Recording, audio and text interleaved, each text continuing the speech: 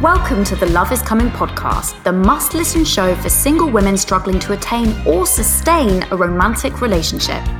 I'm your host, Persia Lawson, author, speaker, and according to the Times magazine, one of the UK's most successful love coaches. Before that, I was a serial cheat and obsessive love addict, but I'm now a bride-to-be and in the best relationship of my life. So, if you're trying to do the work on your love life, you are definitely in the right place.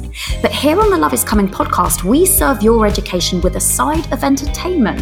Expect serious stuff talked about not so seriously, solo agony aunt episodes with yours truly, and guest episodes showcasing some of the best in the biz in ways you've never seen them before.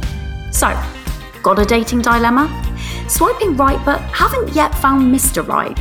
Then let's get raw, real, and a little bit inappropriate, because love is coming for you, baby, in more ways than one. Hello, welcome back. So, I have got a pretty juicy topic for you today. I know that this particular episode is going to really be relevant for some people, given the number of breakups that have been happening over the last year as a result of this bloody pandemic.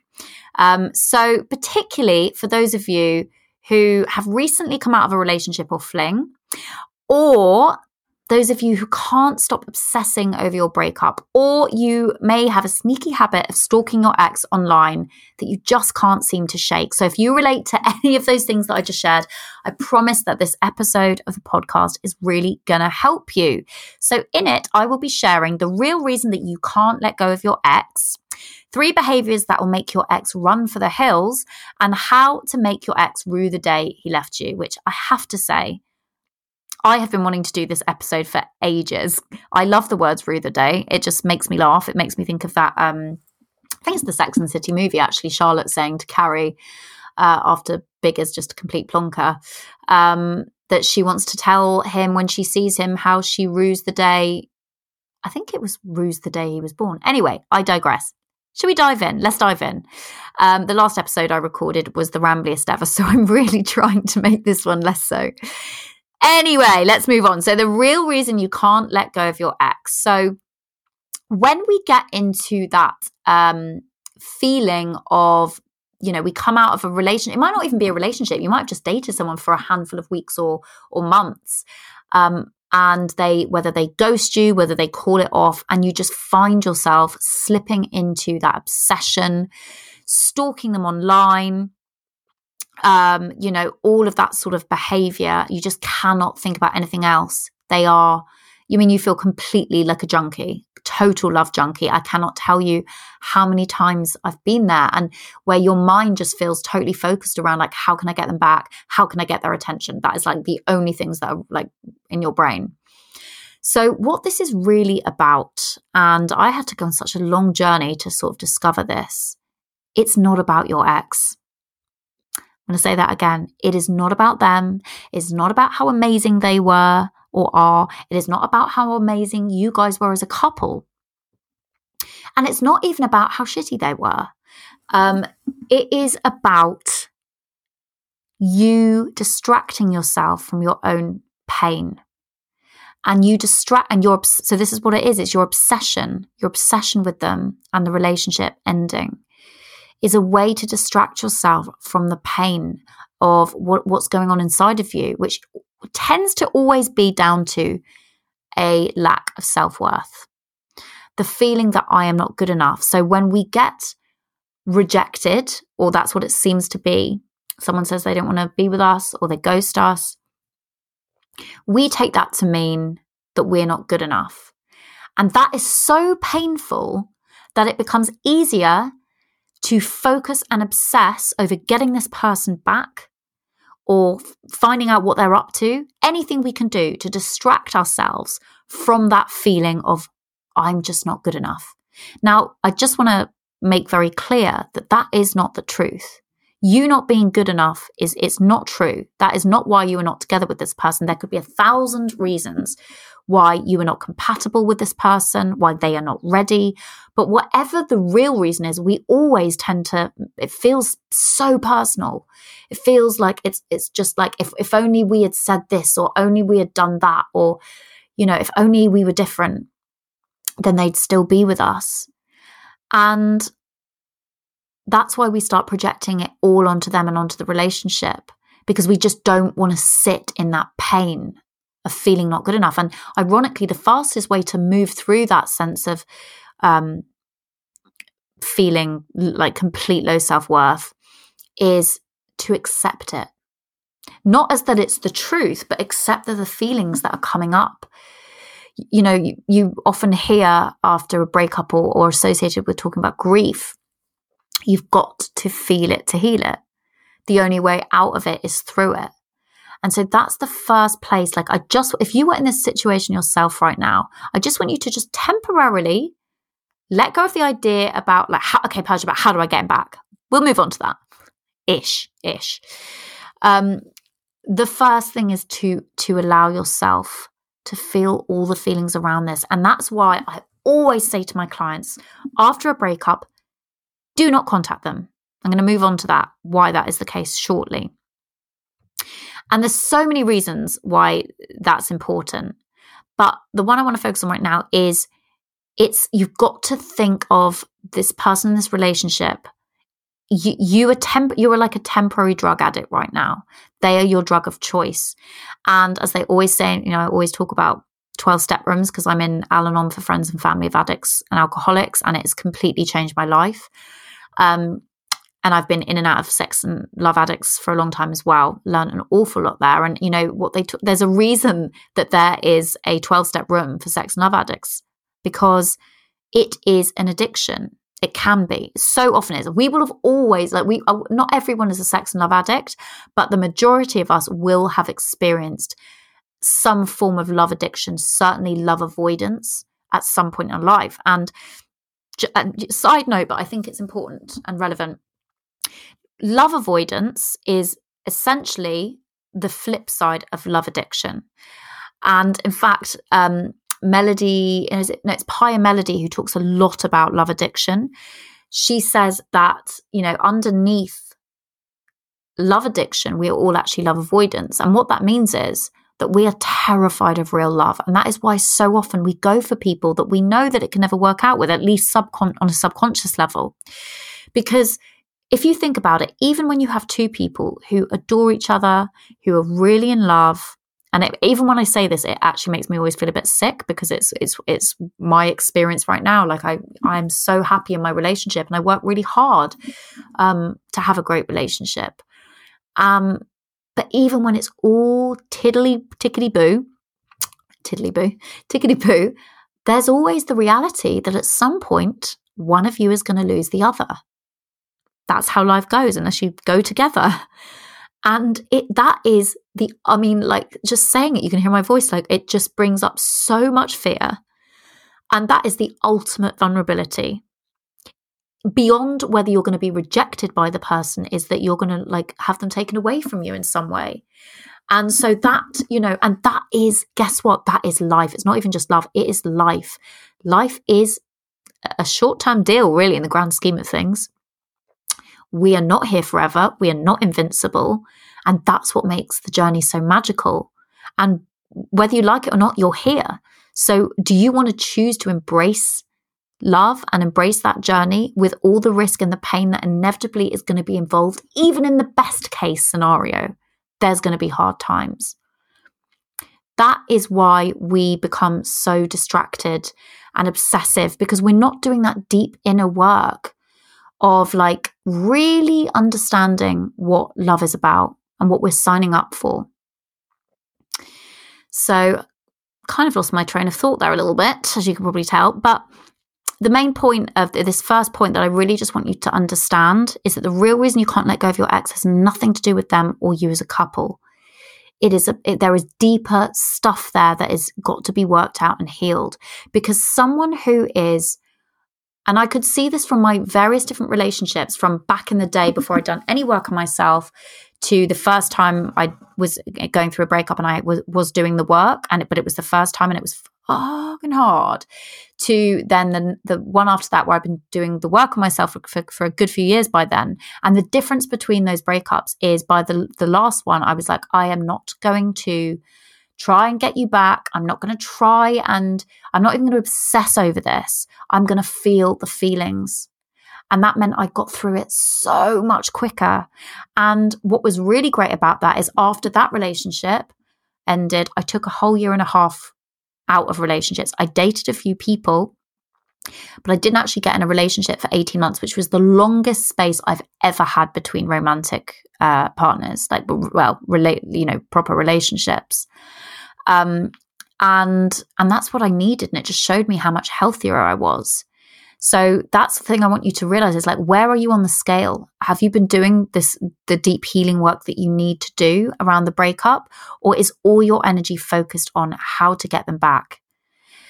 If it's the latter, then my suggestion is please, please, please, like, even if you can't get therapy, come and join our Facebook group, the Love Hub. If you want a free resource, come and speak to the women there who, so many of them are going through this themselves. Process it. The way you process it, you journal, you meditate, you talk about it.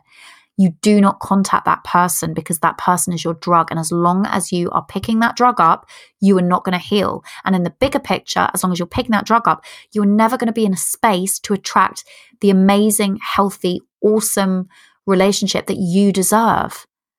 Because the only way that you can ever get that is developing a healthy relationship with yourself, with your sense of self. Knowing, like I did in that last relationship breaking up, even though this is so painful and I feel so sad, I know that this is not because I'm not good enough. I just know that it's because it wasn't a right fit. And I need to grieve that, and then I can move on. That is the healthy response to a breakup, not trying to get them back.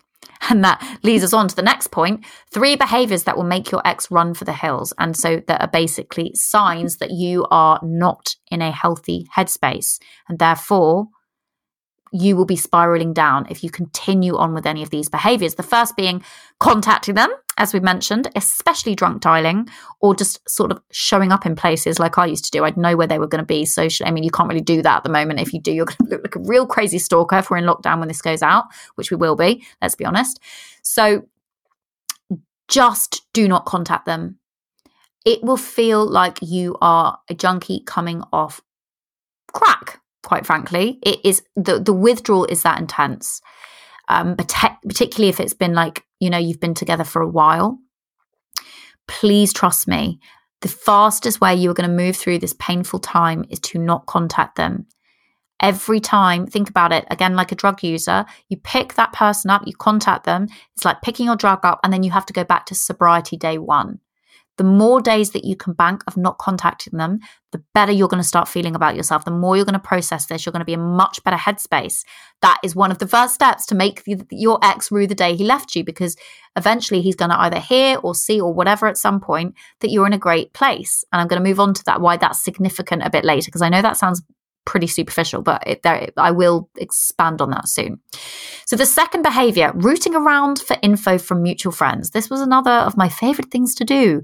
I'd want to find out where they are, what they're doing, who they're seeing, what's going on, or, stalking them online, as I've already mentioned. Don't do it. It gets back to them, and it does not put you in a good light. And also, now this is a classic in the modern age, posting online pictures of you looking super hot or with other guys, or like, I'm just having so much fun. No, you're not. Get offline.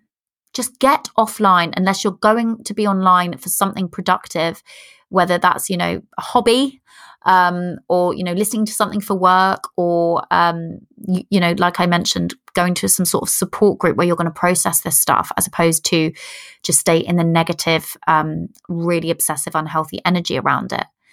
Just like, it's so obvious. Like, I used to do it all the time, because I'd come out of a breakup and I'd get heartbreak skinny, and then I'd be like, right, let's put a picture up to show him what he's missing out on. And guess what? It's so obvious, and it just makes you look desperate and like a loser. I'm going to say it. Like, it just does. It's so obvious. So don't do it. You're better than that. You don't need to do that.